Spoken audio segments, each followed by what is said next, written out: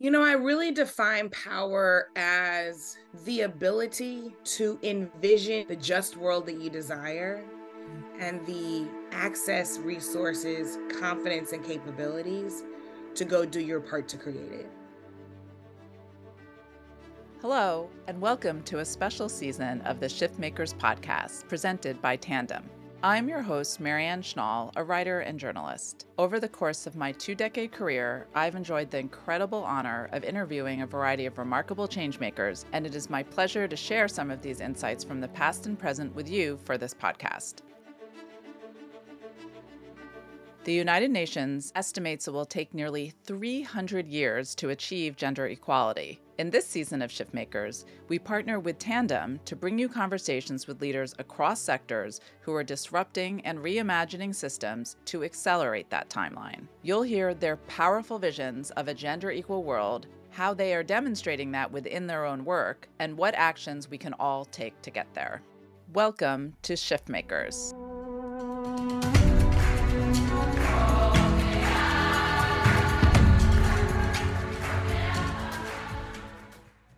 In our previous episode on New Paradigms of Power, you heard part of my conversation with activist and organizer Brittany Packnett Cunningham. Today, I wanted to share that full interview with you all, as Brittany offers incredible wisdom about a broad range of topics. In this extended interview, you hear her visions for a gender-equal world, why it's so important that we shift and expand our views of power, her personal evolution as a leader, what support Black women need to advance in leadership, and her personal journey of building confidence, the topic of her viral TED Talk. But first, here's a bit more about Brittany.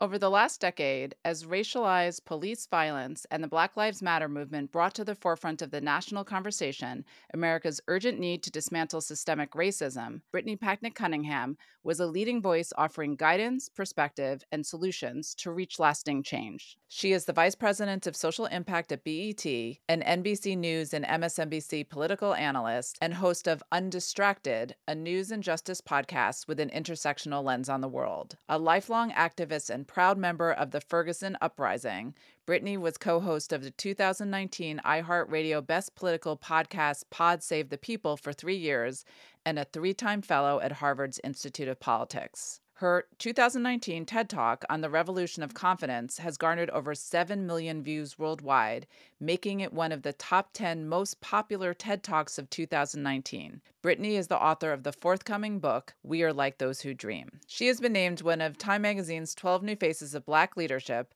honored at the BET Awards as one of the fiercest activists of our time, and former President Obama has said of her, her voice is going to be making a difference for years to come. Brittany plays many roles, all focused on freedom. To start with, what paradigms do we have today that you feel should or could look differently in a world where power is shared equally amongst all genders and sort of just more broadly across all humankind? Well, I'm so glad to be in conversation with you, and I'm so glad that you are doing a season-long conversation about this, right? Because there are so many layers to dig under here. And I think a lot of people like to put the quote unquote gender conversation on one episode of their show or their podcast, one post from their blog or one video on their TikTok, and then we're good. We can wipe our hands. The whole thing is solved. Or, I've played my part and made my contribution. When, again, this is so layered, so multidimensional, and it indicates things for all of us individually, as well as the rituals, traditions, systems, regulations, rules, and institutions that we all engage in, and that all of us have some level of power in, right? Because our family is an institution in which we have power, right? Our places of worship are similar institutions.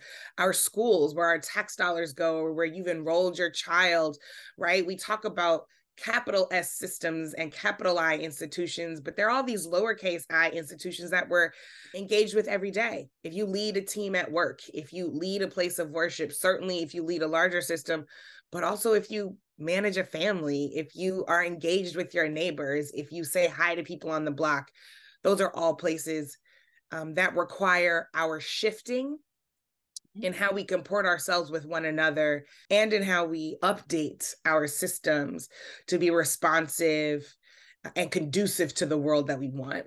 So that said, I think the most central shift that we can make is transitioning how we think about, how we talk about, how we position power itself. And if we position it as something that is abundant, that is innate to all of us, and something that deserves nurturing in all of us, both because that is a moral right, but also because from a state of productivity and effectiveness, all of us are better when all of us can operate in our full power. That is a far better thing than for us to continuously see power as a finite resource, right? It's something that does not exist in abundance, and therefore we have to hoard whatever little or big piece of it we've got, right? So that is why, as a Black woman, I'm still saying to Black men, you've got to unlearn your patriarchy, because life has beat you up in so many other ways as a Black person and as a Black man uniquely. And so you're willing to hold on to the power that patriarchy gives you, even though it harms me, your sister, your friend, your cousin, your daughter, right? That is why we can say to people, cisgender women, right, that actually the privilege that you receive from being visibly cisgender, actually cisgender, is not something that you should be hoarding from your trans sisters, because you actually diminishing their personhood doesn't make you any more free. It doesn't make society any more free. It doesn't shift any of those capital I or small I institutions that we need to be shifting to achieve a sense of gender justice.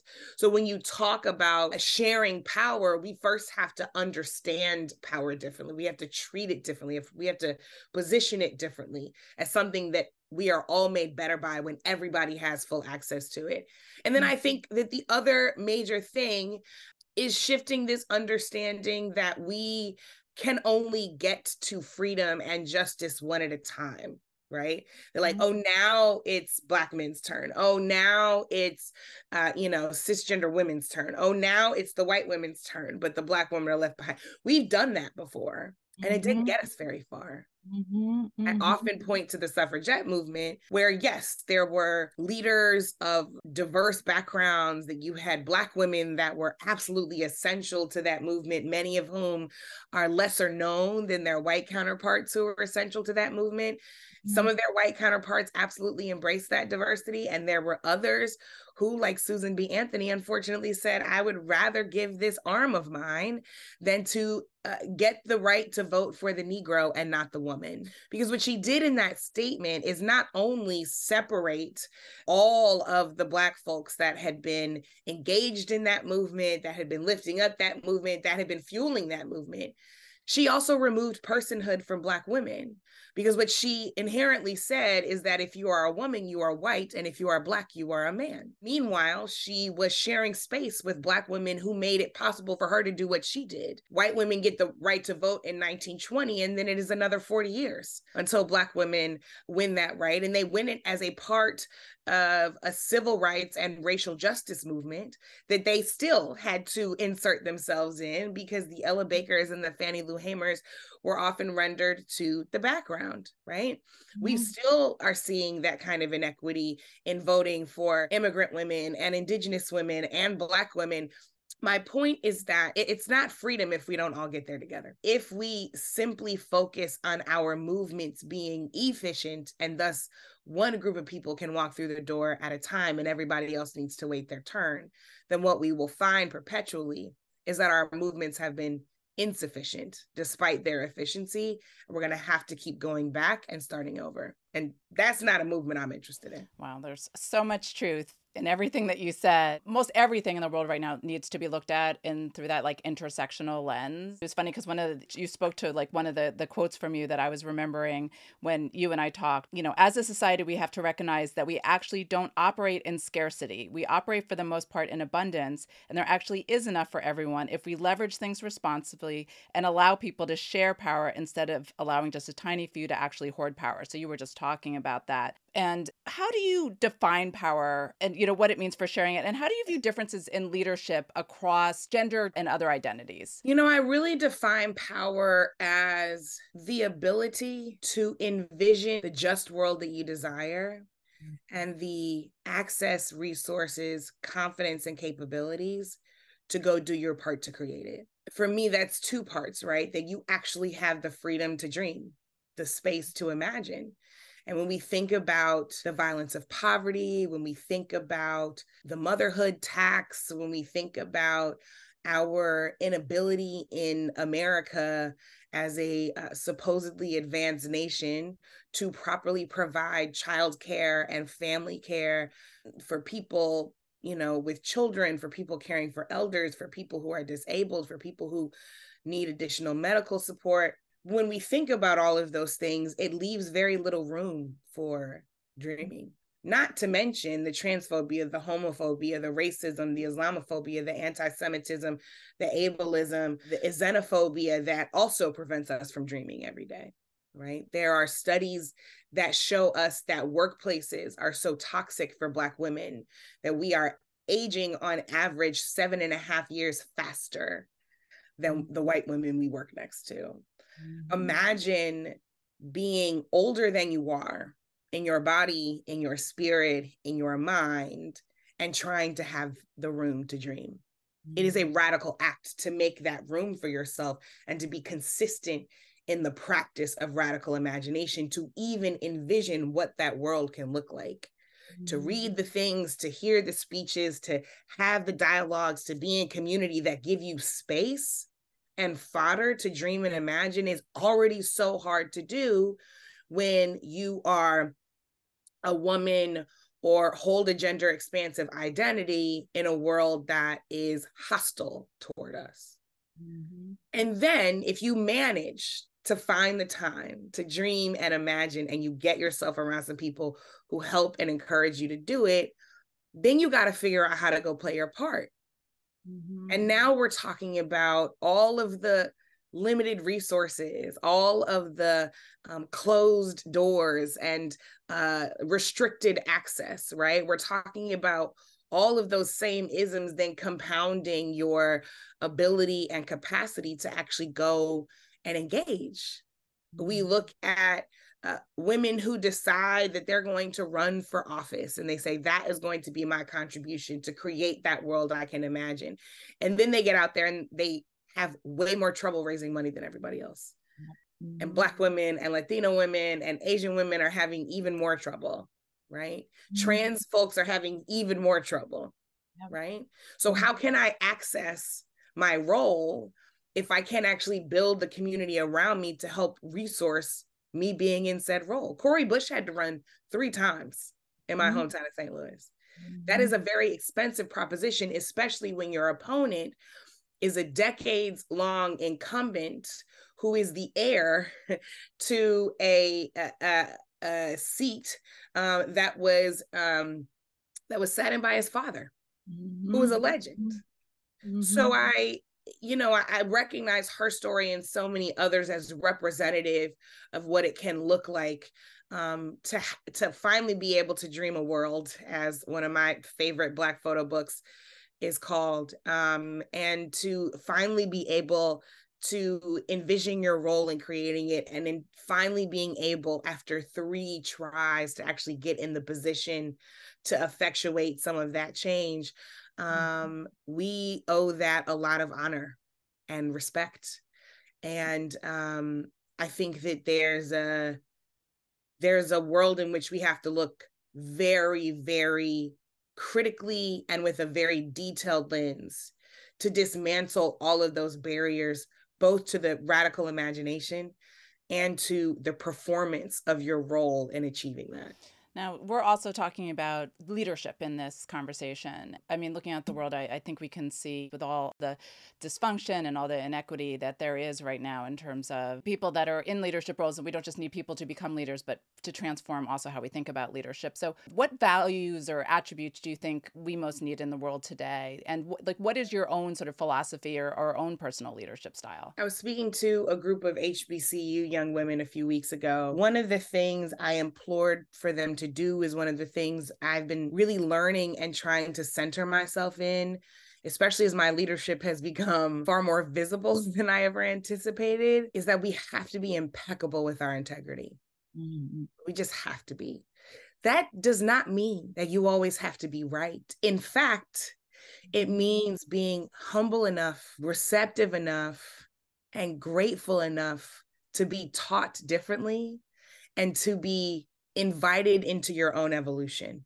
So, using a very, very personal example that I don't talk about very frequently. You know, in 2014, during the Ferguson uprising, I found myself in a position that I didn't know I would be taking, but that I realized so much of my upbringing, so much of my activism since elementary school and through college and my adult life, so much of the career path that I had chosen lended itself toward being able to perform that duty, because I kind of found myself in position to be a bridge, if you will, between the community of organizers and protesters that I found myself very blessed to be a part of out in the streets, to policymakers and funders and these kind of elite folks I was in regular and respected contact with because I was running a very large education nonprofit at the time. And there were people who did not want me to be that bridge, because we have to remember bridges burn. There are people who did not want me to be that bridge, especially on the elite side, right? They said, we didn't hire you to do that stuff in the streets with all those, you know, quote unquote thugs. We hired you to like run this thing the way we wanted you to run it. And in some ways I was a little confused, because I was like, now you knew who I was when you hired me. I was leading that organization at home. And I'm like, you knew who my daddy was. You know who my mama is. So like, let's not even play that game. I don't know why you're surprised. But I also realized that if so many parts of my career and my life had been preparing me to be able to speak to two different groups of people, I had to maintain clarity that I was saying the same thing to all people. Because what being a bridge can be is a connective tissue that helps us toward solutions. What it must not ever be is me placing myself in a position of import and trying to protect my own ego and my sense of self-importance by changing my message based on my audience. That is not being impeccable with your integrity. People cannot trust somebody like that. Those kind of people cannot effectuate truly just change. The most that they can effectuate is money in their pocket, and then people will figure out you're a charlatan, right? Like that is a short-lived grift.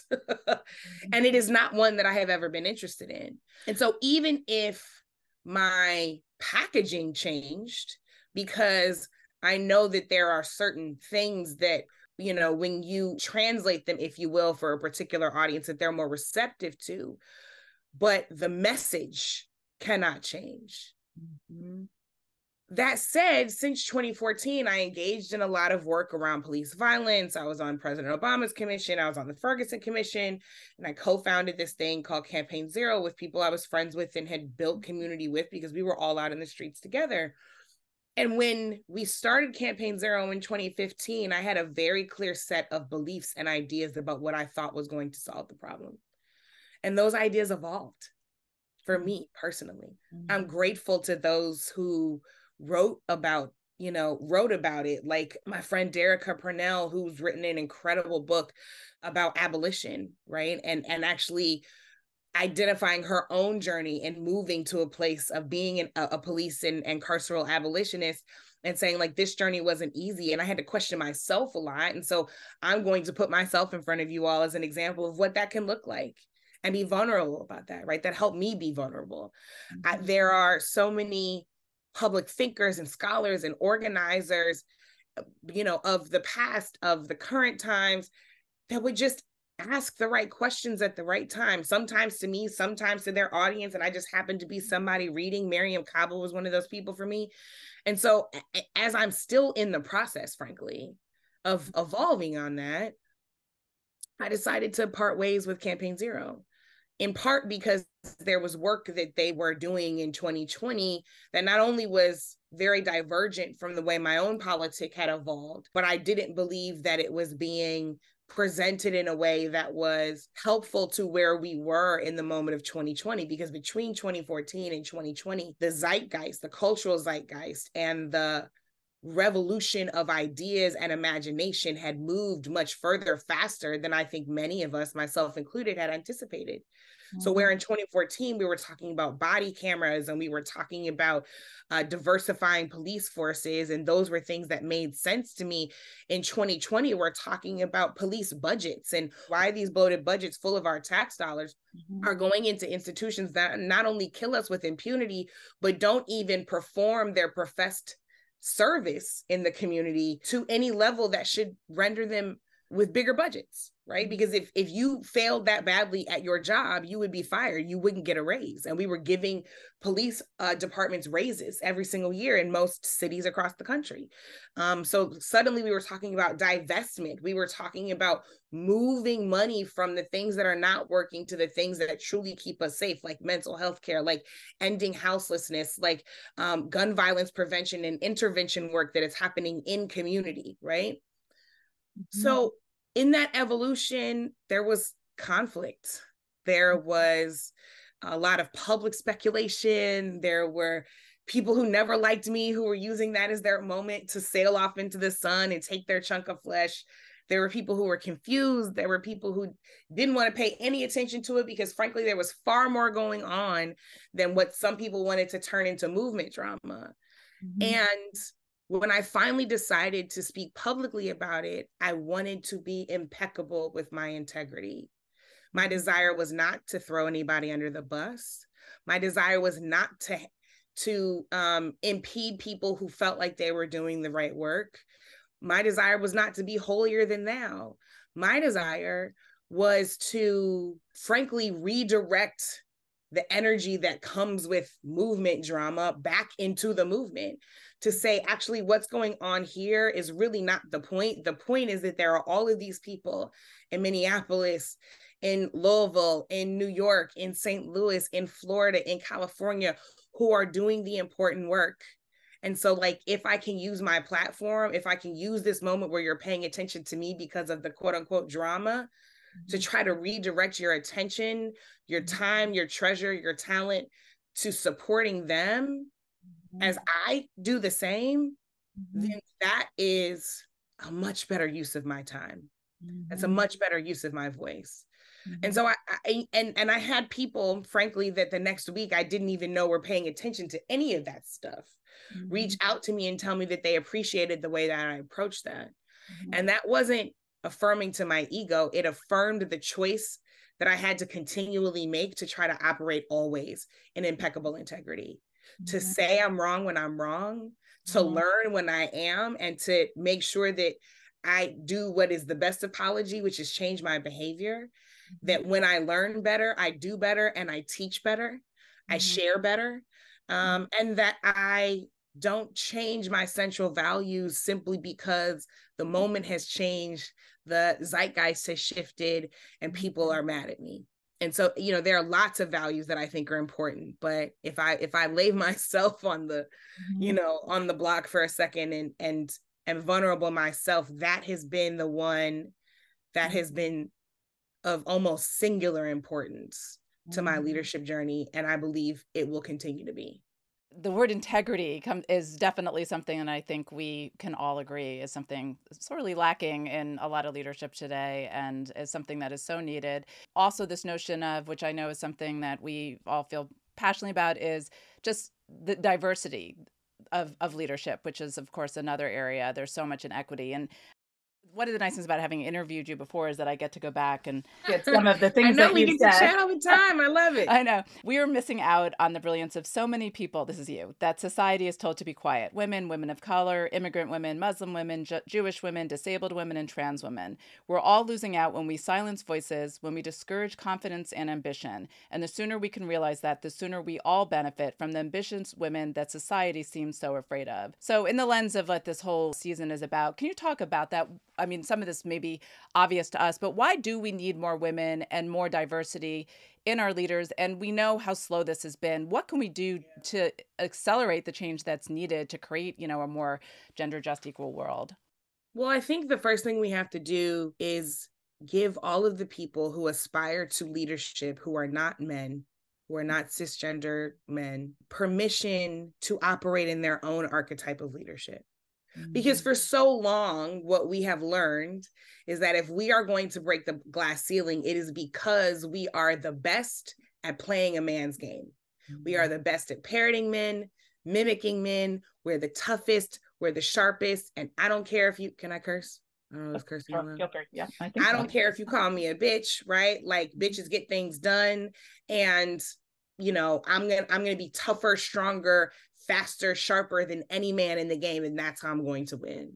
And to be frank, that is how a lot of women trailblazers, gender expansive trailblazers have broken through the glass ceiling, have opened the door for the rest of us, because that was the only thing that they were allowed to do, because there was a singular archetype of leadership. But if we really are to be better as a society and truly benefit from what people across the gender spectrum have to offer to leadership, then it requires us to expand what a leader can look like, sound like, how they behave, how they show up. So we can't actually be afraid to show up in the cultural values that are natural to us.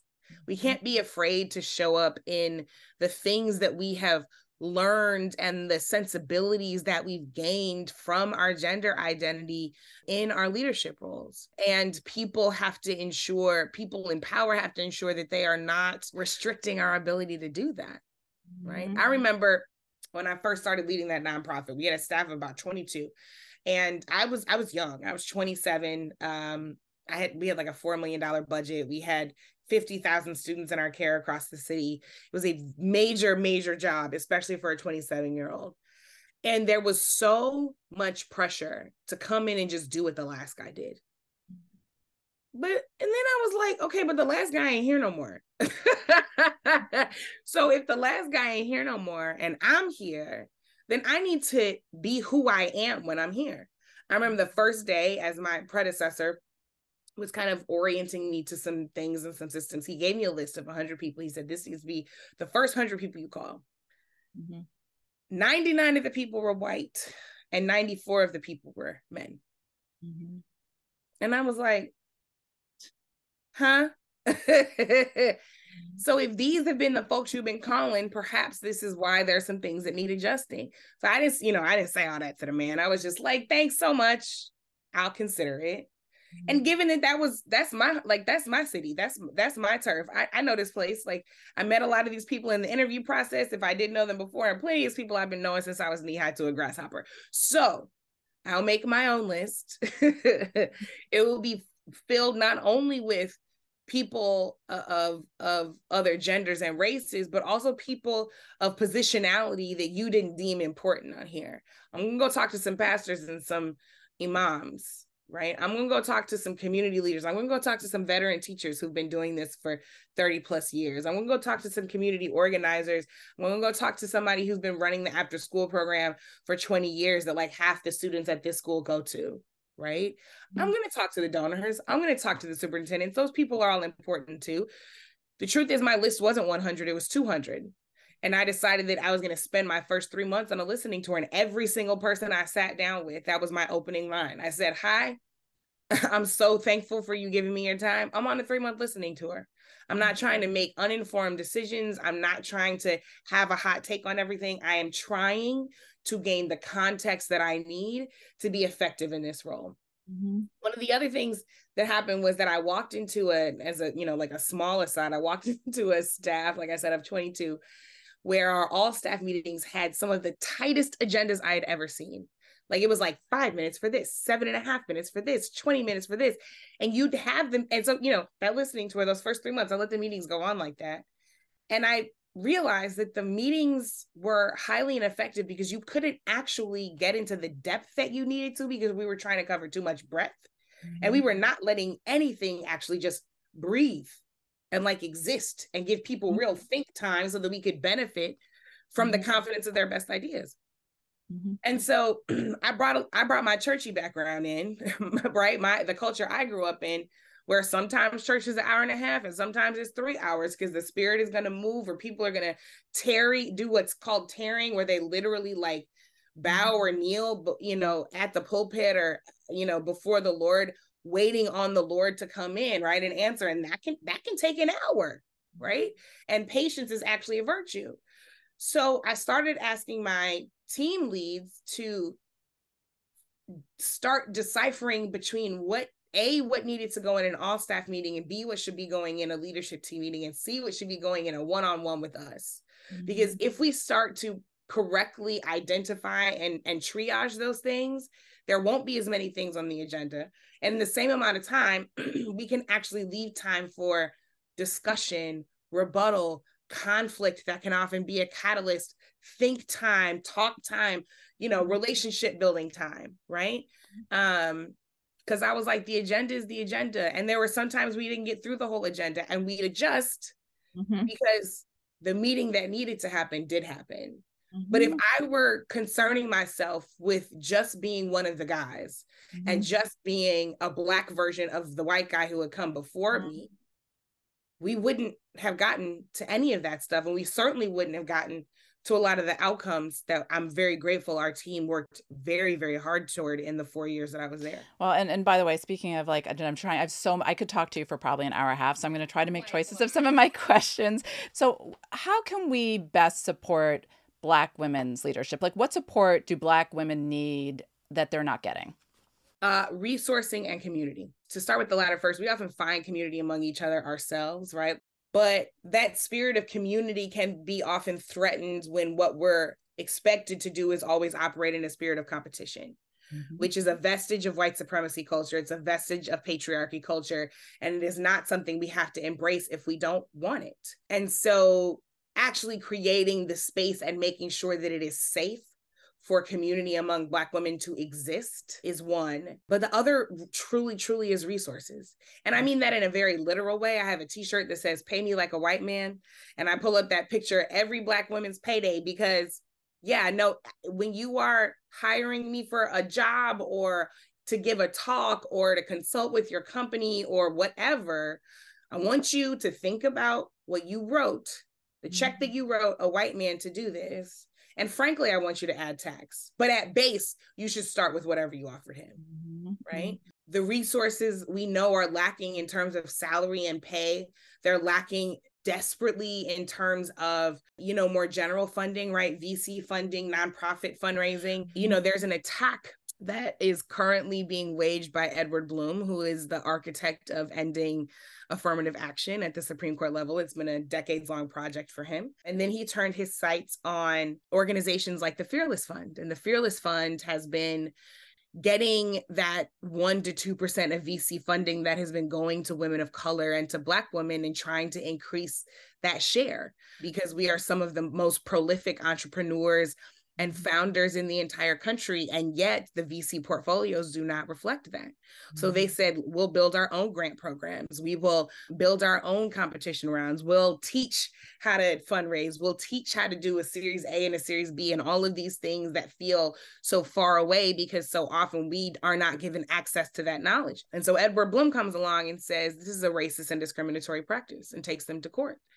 And the Fearless Fund has lost the first lawsuit. Of course, they're going to appeal and pursue justice and whatnot, but if this makes it all the way up to the Supreme Court, if it even makes it up to federal and district courts that we know have been stacked by judges selected by a conservative few, their chances aren't very good. And so here we are trying to take corrective action on our own and finding the people who want to support us in doing that, and are still getting the access revoked. We're still getting the new pathway revoked. We're still getting the creative pathway revoked. If the Fearless Fund and others like it are not able to survive, as an example, then anybody listening to this who has any kind of impact on how any budget is given out should be thinking about how they go and replicate and replace what the Fearless Fund has done around the lawsuits of Edward Blum.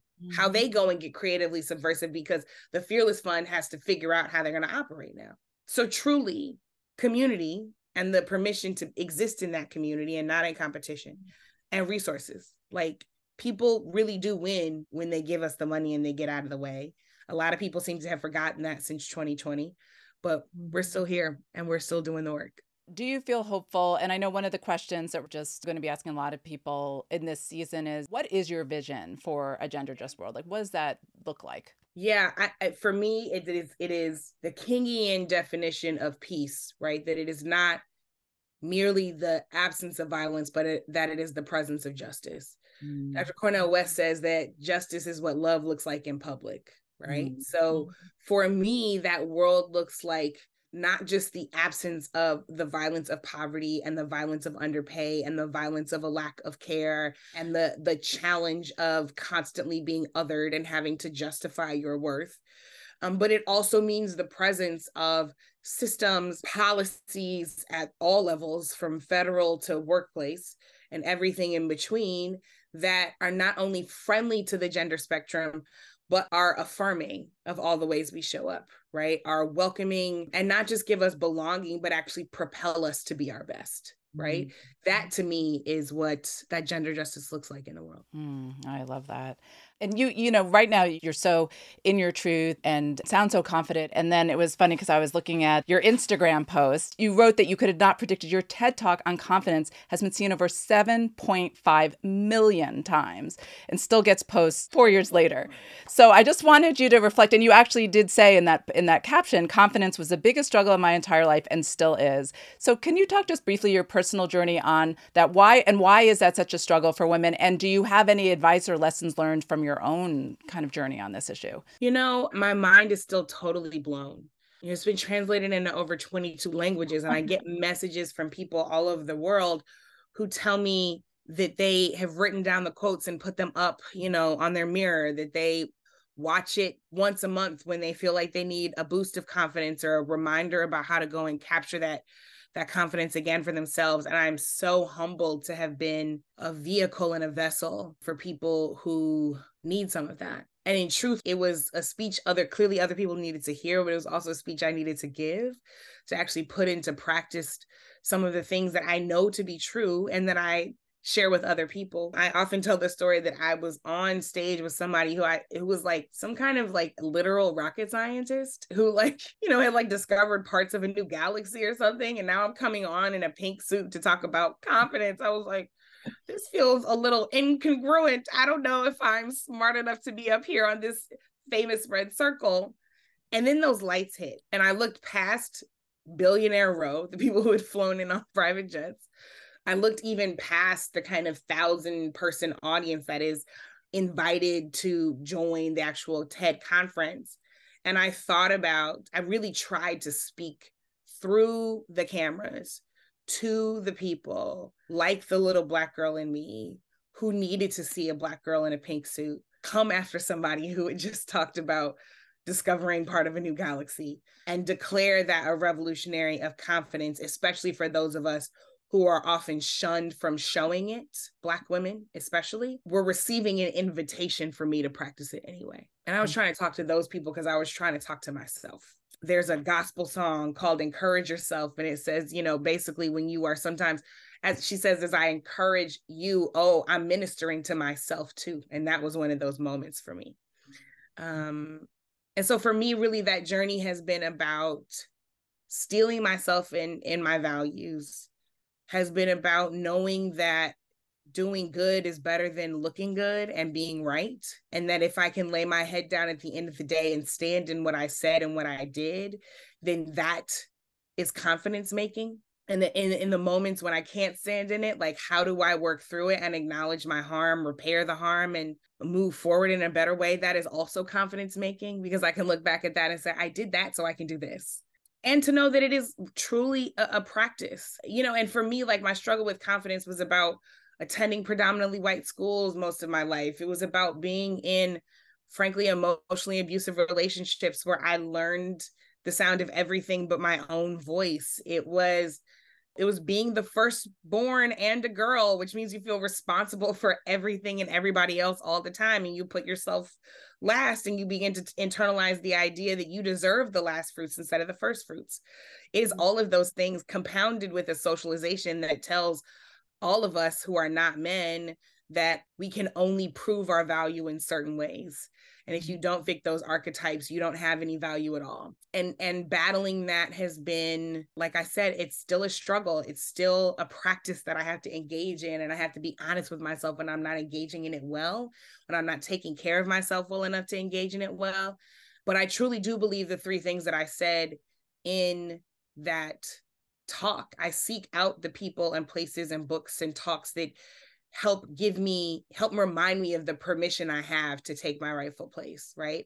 I seek out the community that I need to be able to like remind me who I am, even when I can't remember who I am. And those kind of things help me practice confidence. And the more I practice it, the more it becomes muscle memory.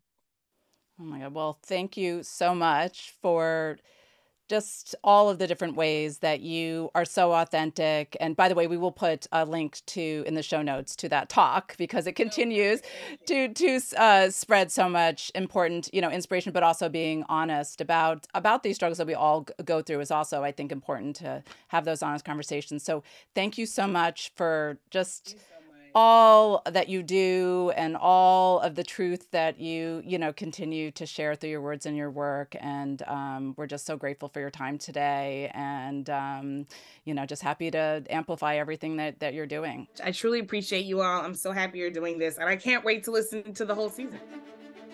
To learn more about Brittany's work, please visit BrittanyPacknett.com. I hope you enjoyed this episode of Shiftmakers, and a special thank you to our partners at Tandem. Tandem designs and invests in bold, integrated solutions to accelerate gender equality. They have partnered across philanthropy, politics, and the social sector to impact the lives of countless people around the world and will not stop until gender equality is experienced as a human right for all. To partner, collaborate, and learn more, please visit tandemequality.org. Thank you for listening, and I hope you will join us again.